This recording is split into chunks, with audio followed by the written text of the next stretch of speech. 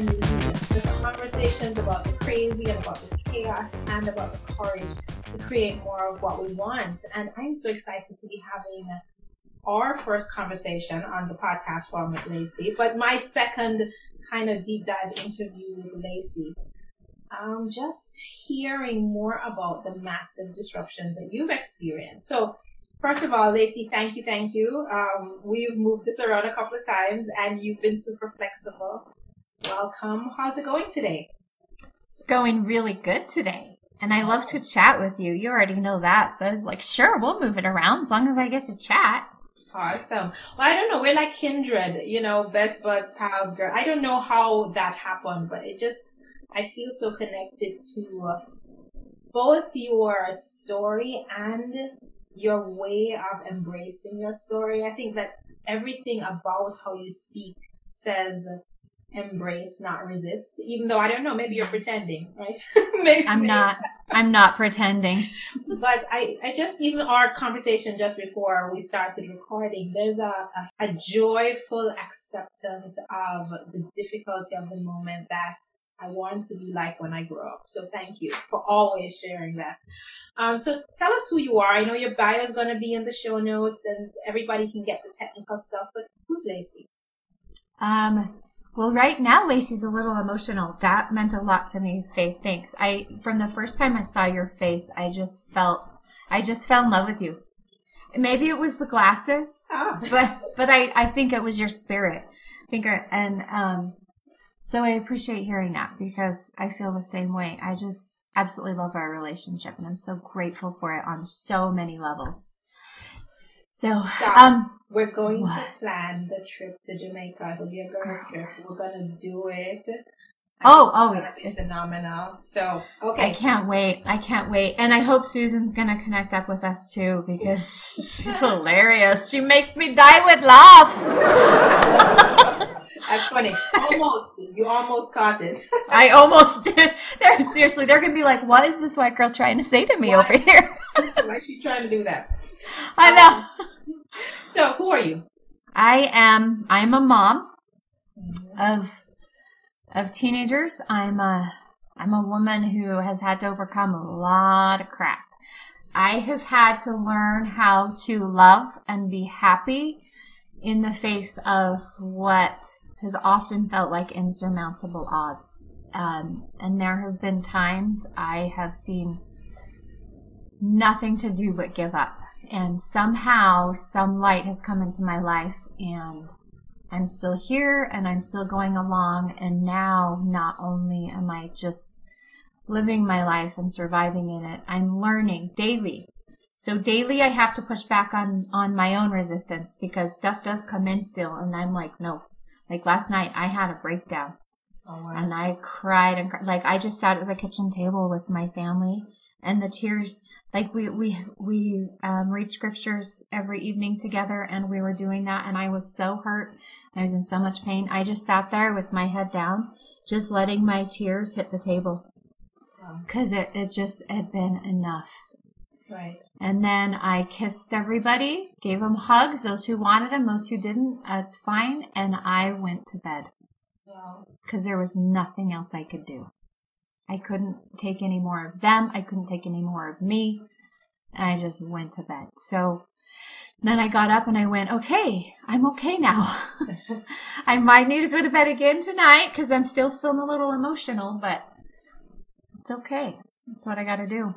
And so like a woman's listening to this now and I'm sure she was just like, oh, that was me last night. Like, she probably is judging herself for that. What would you say to her? I mean, we're doing the deep dive straightening up at the front, but. Let's do it. I would say there were literally months and years in a row where multiple times a week I was crying myself to sleep. And just like feeling so inadequate, so incapable. Like we didn't know. I knew early on there was something up with my oldest son. Mm-hmm. I knew from the time he was like 13 months old. I was like, okay, I was a nanny to 3 little boys for 10 years as a young woman. I started when I was 12 and the youngest was 1. I knew what normal little, like, I'm like, something is different with my kid. Yeah. And nobody believed me. They said I just needed to punish him more. I'm like, punish a 13-month-old more? Like, what's wrong with you people? They just need, like, at 13 months old, they need to be loved and told, no, we don't do that, right? Like, you know, anyway, that didn't resonate with me. Right. Punishing a 13-year-old still doesn't click with me. And it went against everything I knew and learned. And that was just the beginning. And so, and having people tell me it was me, it was my parenting, then having a child years later diagnosed with oppositional defiant disorder and being told it was my inconsistent parenting. Yeah. And I'm like, if by inconsistent you mean crying or not crying when I parent, okay. But that's the only thing that's inconsistent with me, is whether or not I'm crying because I'm so frustrated and have no idea what to do, you know. Right. So I would say, I think if you're crying yourself to sleep at night, it's because you are doing the best you know how, and you're just really aware that this isn't like, you can't fix everything. Yeah. And just like, that was the biggest thing for me, and I still have to do it every day, is just realize, like, I can't make my kids neurotypical. Yeah. I can't make them not be so coarse or brash or logical. I can't make them do it. Right. And that hurts because I live with 5 males on the autism spectrum. Oh, wow. Oh, wow. I get no emotional deep dives unless I go find them. Wow. Like, we need to get on the phone more. I'm like, even just I'm not lying to you. Like, I can feel I'm starting to kind of have a panic attack right now. Like, every time I say that, and I'm like, no wonder I'm so emotional sometimes. Don't nobody here get how intense this is. Like, they don't get it. Right. Male brains, logical brains, autistic brains. Like, oh, good heavens, somebody please help me. Because I'm dying. Like, so I am drowning in logic. Yeah. And some days, literally, have you seen that meme? There's a guy, and like, all you see is his wrists and his thumbs above the water. And it says, when people ask me how I'm doing. No, I haven't seen that one. But that is the meme of my life. I'm going to try to find that for you. Like, all you see is these 2 hands, thumbs up, above water. Like, that's it. Wow. And that's normal, I think, even just having one. Because I'll tell you what, our first son, oh yeah, just the one. I think, you know, when I listen to you, I hear the giving yourself permission to grieve. Because I think sometimes when we encounter, whether it's a diagnosis of our kids or anything else, it's many of us, many entrepreneurial women anyway, we're kind of type A a little bit control freakish, a little bit, you know, and so we're just like, this is another task to be conquered. And in some ways, we don't allow ourselves this time to be in grief and to allow it when it sneaks up on us, to kind of give permission, give space to it, and acknowledge it as valid as the other side of us that goes out and conquers and creates and changes and strategizes. So just that permission to leave the table and go to bed and say, I'm not responsible for everybody and everything. I'm going to be responsible for me. That sounds so, that's okay. I'm going to take some notes on that tonight. Okay. So you've hinted at it already. So you didn't hint, 5 male humans in your family on the autism spectrum. What's an example of a crazy moment? Something that felt maniacal to you? Just, it could have been when kids were younger or recently or... maniacal. Remind me what that word means. Crazy. Okay. I got one for you. Last night. Okay. Yeah, last night. I call them my beloved male brains, by the way. Mm-hmm. So, one of my beloved male brains, I had asked him to do something, and he didn't. And so I waited a few minutes. I was very clear. I said, hey, I need you to go switch your laundry right now, please. Okay. So, went back to what I was doing. 5 minutes later, He's still playing on his phone. I said, hey, I need you to go switch your laundry right now. And he said, all right. And I was like, okay, that sounded aggressive, but I just kept it to myself. And then a minute later, he's still sitting there. And so I went right over to him. I touched him on the shoulder because we know that helps, right? I said, I need your laundry switched now. Get off your phone. Yeah. And he gets up, goes downstairs, disappears for 10 minutes. So I lock his phone. Then I hear the laundry switch and him stomping up the stairs. Okay. I just go to my office. I'm like, not going to play. Not going to play. And fast forward a few minutes, and now we're having a conversation where he wants his phone unlocked because I can lock it from my phone. Okay. It's a delightful little invention. Oh, I have to find out about that. It's called Screen Time, and it's the best thing ever. I don't get paid to say that, but I should for as often as I do. And he wants to know why his phone is locked. I said, you know why your phone is locked. If you think about it, you don't need me to tell you. So then we launch into this thing, and he's 17, so he's getting to the point, and he wants to join the National Guard. And things come up, and somehow we get to the point where he says to me, if you don't let me, I'll just get emancipated. And I was like, oh, that's where we're going, huh? I said, listen to me. And here, now I'm done, right? I said, listen carefully, Buster. The next time you say the word emancipated, you sure as hell better have already filed, because I'm kicking you out. I am done playing this game. I am legally and financially responsible for you, and if you want to play that game because you're not getting what you want, done. Tell me where to sign, and good luck with that. And I turned around and didn't let him see me cry. Because that's exactly what my oldest did too.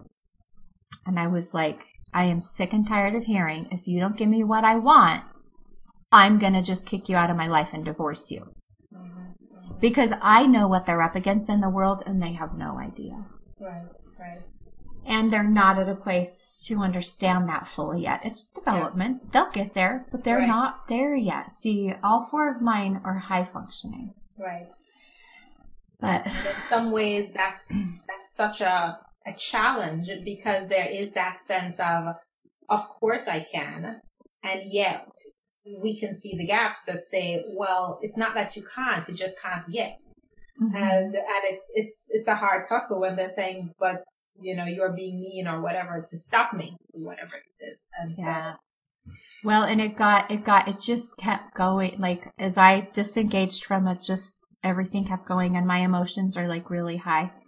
And so for the first time in my life, Faith, I actually last night said to my husband, I wish I'd never had children. Oh, wow. I really wish I'd never had kids.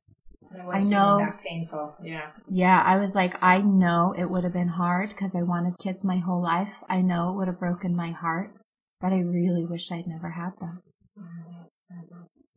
And then he just like put his arms around me and let me cry. Because there's nothing what do you say to that when your wife says that? Like, I have to go send him a message and tell him how awesome that was. Yeah. So, and then he just like, he got it when I didn't say another word the rest of the night. Like, he just got it. When I just sat there crying, he just let me. And then when I got up, he said, Kay, if you're going to hug your mom goodnight, hug her goodnight. They did. I went to my room. And I was asleep within 15 minutes because it was time.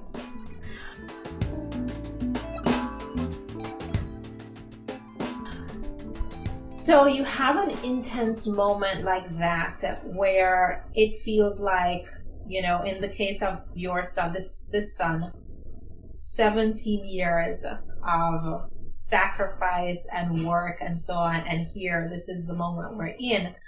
And that kind of is complicated by health issues. Like, so what's happening in your body? Like, what's your medical situation?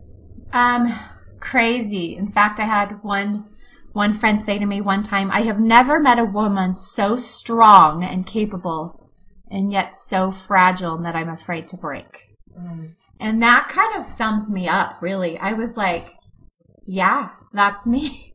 Physically, I've got a lot of health concerns. I've got 3 chronic illnesses. First, I thought it was MS. It's not. I have something called Ehlers-Danlos that's affecting me neurologically like MS, but it's not MS. So I'm slowly losing the ability to walk.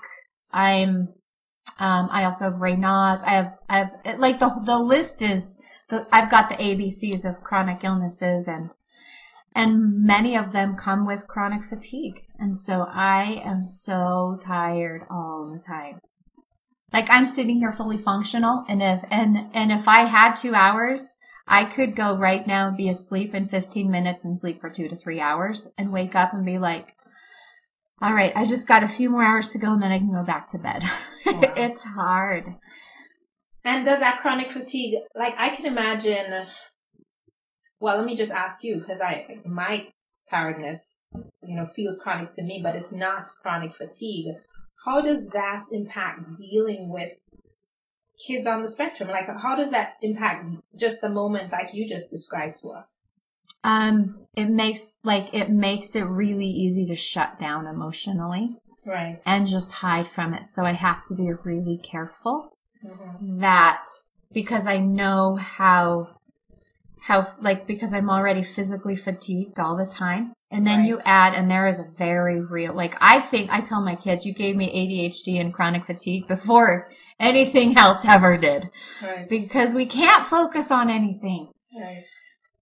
Because we're just trying to put out fires, and it is exhausting mentally, emotionally, physically, spiritually, financially. It is exhausting to have these kids, and we love them, and we're happy to do it, and it's exhausting every second of every day in every way. And I think we need to give ourselves credit for that too. I don't know very many moms who have kids with special needs who aren't financially stressed too, and emotionally and medically, Right.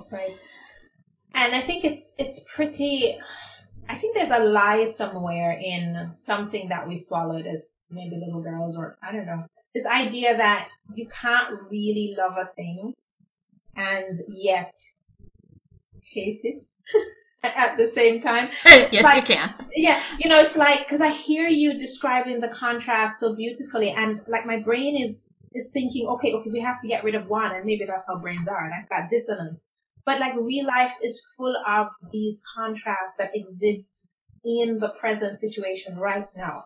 I thoroughly and deeply, deeply love my kids and dread so many of those moments that I know come our way every day. And so you have this pretty complicated life. We're just discussing the color of the seat that's going to be on your, is it the walker seat or the wheelchair seat? My walker, the wheelchair will be lavender too. Lavender, I see. Okay. But yeah, just like there's a metallic, shiny light purple. I'm like, ooh, come to mama. You guys can't see her, but there's a light purple kind of glow off of her anyway. I don't know if it's the light in your room. Oh, it's my shirt. But probably my clothes. Oh, and I've got a pink piece of paper under me, so maybe. Yeah, so you're kind of shining there. So with all of that going on, I would think it would be easy to kind of play dead and do when I grew up, there was a phrase that they used about when you were in the union and you went on strike, that you couldn't go on strike because you were an emergency worker. They have a thing called work to rule, which is basically you did the minimum amount because it was an emergency service, but you still were kind of saying, no, we're on strike, right? And I can imagine that with all that you deal with, work to rule is a perfect phrase. You just do the minimum amount to kind of make it through the day. But you've added in business, entrepreneurship, and all kinds of stuff to your crazy situation. Why? Because I was suffocating under it all being about them all the time. Wow. People say to me, how do you do it all? How do you write a book? How do you, and then get international bestseller? And then how do you coach other women in this? And it's one, and you'll notice I don't coach other women in handling their special needs kids. Right. I can't. Yeah. It's too close to home still. Right. Someday. Maybe. Mm-hmm. I have chosen I wrote my book to save my own life. Right. It was selfish. I coach to save my own life every day. Because, like I said, without conversations like this, Faith, I don't get to feel loved by other people. Because my kids can't do it, won't do it, don't do it, Right. And so truly what I do is for me. I couldn't live anymore without something for myself. I said this to a client yesterday, that if it wasn't for hearing myself share insightful stuff with a client, it's like I wouldn't have access to some of those insights for myself. It's a weird kind. I told him straight up. I said it's selfish. I am caring for myself because when I do this, I get to hear myself. I didn't say it this way to him, but I get to hear myself be brilliant. I get to hear myself be, articulate. I get to see myself shine. And I think in many ways, in the special needs home, what we see all the time, or maybe what our brain draws attention to, is when we're failing, where it's not working out the way we wanted, where the gaps are, where it's this constant behind the eight ball. And so I fully agree that entrepreneurship for us, for many, and if you're listening, I think it could be a way for you to get energy, to see yourself shine and to see yourself enjoying in ways sometimes that it's hard at home. So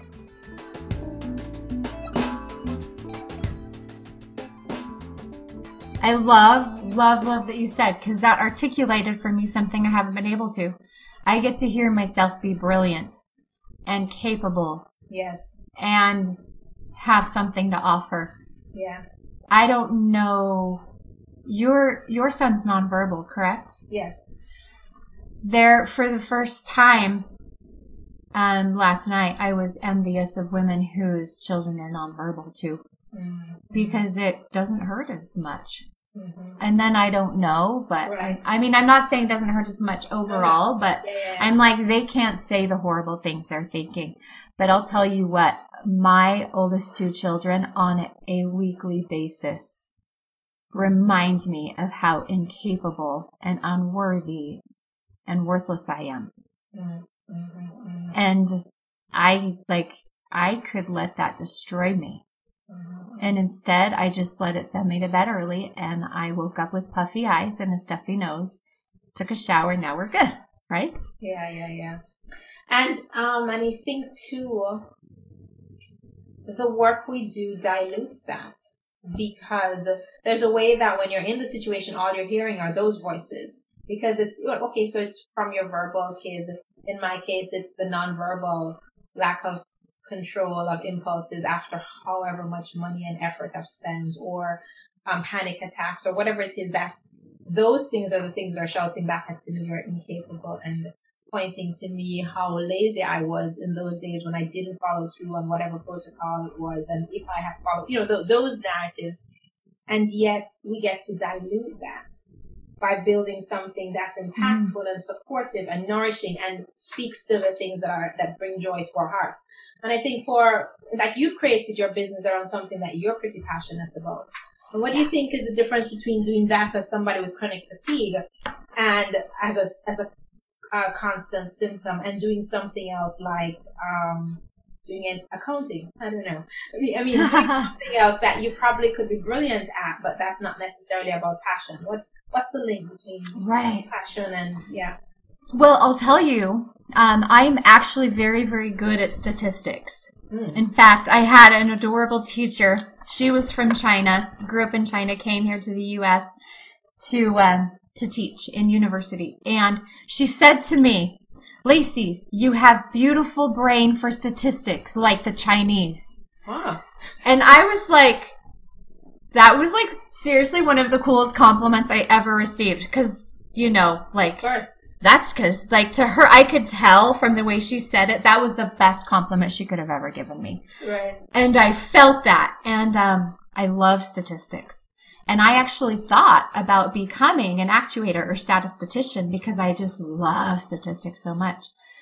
But I cannot save lives. I cannot help women heal their hearts. Mm-hmm. I cannot share who I really truly am. Mm-hmm. And I think it's like you said, it's just occurring to me right now. It's like you said, yes, I could see myself be brilliant on paper with statistics and numbers. Sure, I could absolutely do that. Right. And it doesn't feed my soul. It just feels super cool. Mm-hmm, mm-hmm, mm-hmm. Yeah. Yeah, but the women, this is what I'm lacking in my life. Statistics, logic, numbers, I get that all day long with my 5 beloved male brains. I do not need that anymore. That's not a gap. No, I need heart and soul. But you know what? And I love the phrase because it does not feed your soul. And I think we must find what feeds our soul. I think it's an untapped in many of us and many women with kids with special needs or disabilities, and we're dealing with anything else. Right now, some of the women I work with also have, like I do, aging parents and some of the situations that come with that. Oops. It's for you. Gets to see the real life here. But a lot of us are so busy saving them that we aren't feeding our souls, and to the point where we don't know what feeds our souls. And so I think if there is a message as I listen to you and just kind of hear almost the denseness of all of the things that you deal with, the magic is in the hearing what your heart is saying and finding that thing and acting on it and enlarging your heart by feeding your soul, doing the things that really give you joy, so that then everything else can be anchored around that, in a different way. So things don't become, I don't know, like the God, autism doesn't become the God and chronic illness doesn't become the God, but the thing that's feeding your soul becomes the central space in your life. And so, I didn't mean to get all philosophical, but I was just, you pulled that, and I love it. I was feeling when I was listening to you. So the show the podcast is called Disrupt and Lead, because part of the idea is that these disruptions come to us and we get an opportunity to create something from them. And I know that, guys, if you want to reach out to Lacey, she's going to tell us how to connect with her soon. And that's in the show notes about her mission for women. But you created something out of the various disruptions. What do you think the present day disruption has the potential to create in your future? What do you think?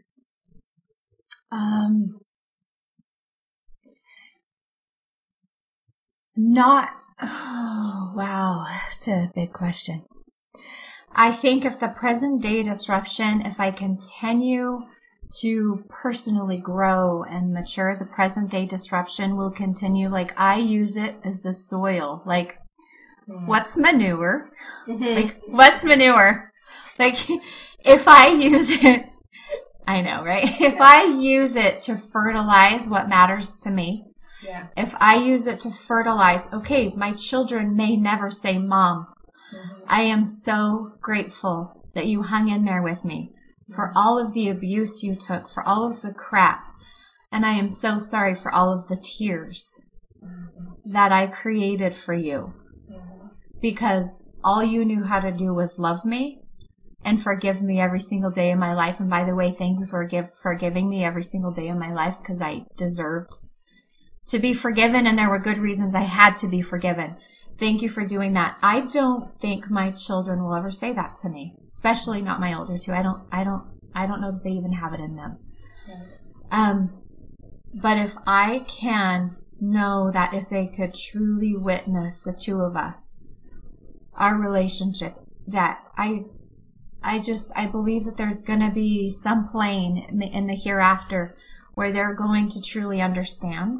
Mm-hmm. And if I can just hang on to that and go, and if they never understand, I'm going to keep loving them, because I do it for me, I do it for them, and I do it for God. Mm-hmm. And I don't know what else to do. Mm-hmm. That I think that the everyday disruptions, whether it's my chronic illnesses, whether it's finance, whether it's whatever comes into my life, I'll just keep using it as the manure and like, I just don't have a choice anymore. I won't let it suffocate me anymore. But I will let it make me cry. I will let myself cry. So the disruptions are manure. When we turn off the recording, we'll say, the other way. But so the disruptions are manure, and you're going to hold that. You're not resisting the manure, but you're going to allow it to fertilize what it's going to create in you. Well, and by all means, Faith, I will see the manure that I don't have to deal with, and it's out. Like, I will not bring friends or clients into my life that are creating manure for me. I don't need it. That's right. I get enough at home. We are neck deep in this house. Some disruptions are by design because they're parts of the life that we are in, and we don't need to invite others in. I think that's a great point, that we can set boundaries and just be super clear on that. Yeah. One kind of trivial question. What's your favorite song? My favorite song. Okay. I forget who sings it, but it's called Do Something. I think it's Matthew West. It's a Christian song. Do Something. Oh, yes, I know that one. Yeah, and he says, ooh, I'm getting emotional. And he says, and he's like, God, what are you going to do? And God says, and he chuckles. He goes, I created you. And I'm like, yes, he created me. I'm going to be the one to do something. And some days that's a yes, and some days that's, oh no. That's me. And some days it's like, where's my covers? Going back to bed. How do people find you, Lacey? How do people get in touch with you? You know what? You can shoot me an email, Lacey, Lacy, at Her Recovery Roadmap. We can throw that down. I love to get emails. It feeds my soul to get emails from women who say, oh, I'm so grateful you said that. It totally, that's my life. I cried myself to sleep last night too. Okay. Because it's validating, because it reminds me, oh yeah, I'm not the only one. Mm-hmm. And I need that still too. I need to hear, I'm not the only one too. I think that's the best way. I can give you a link to my schedule. I'd love to chat. Good. So we'll put that in the show notes as well. Yeah. So you're dealing with chronic illness, and you're dealing with kids, and maybe you're dealing with parents, and you're probably dealing with a business, and you want to talk with Lacey just to shed some tears together. Or we'll celebrate together. We'll kind of do a heart-to-heart together. Lacey's your girl.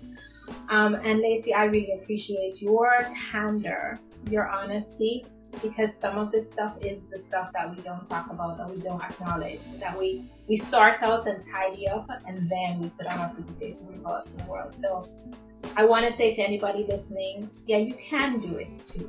Even though it feels crazy, even though it feels chaotic, you can feed your soul and show up and be that person that you're supposed to be for the time that you're in. And if you want me to chat with you and help you figure out what would feed your soul, I would love to do that. Oh, absolutely. I got some skills in that area. Excellent. All right, guys. Thank you for listening. Lacey, thank you for being here.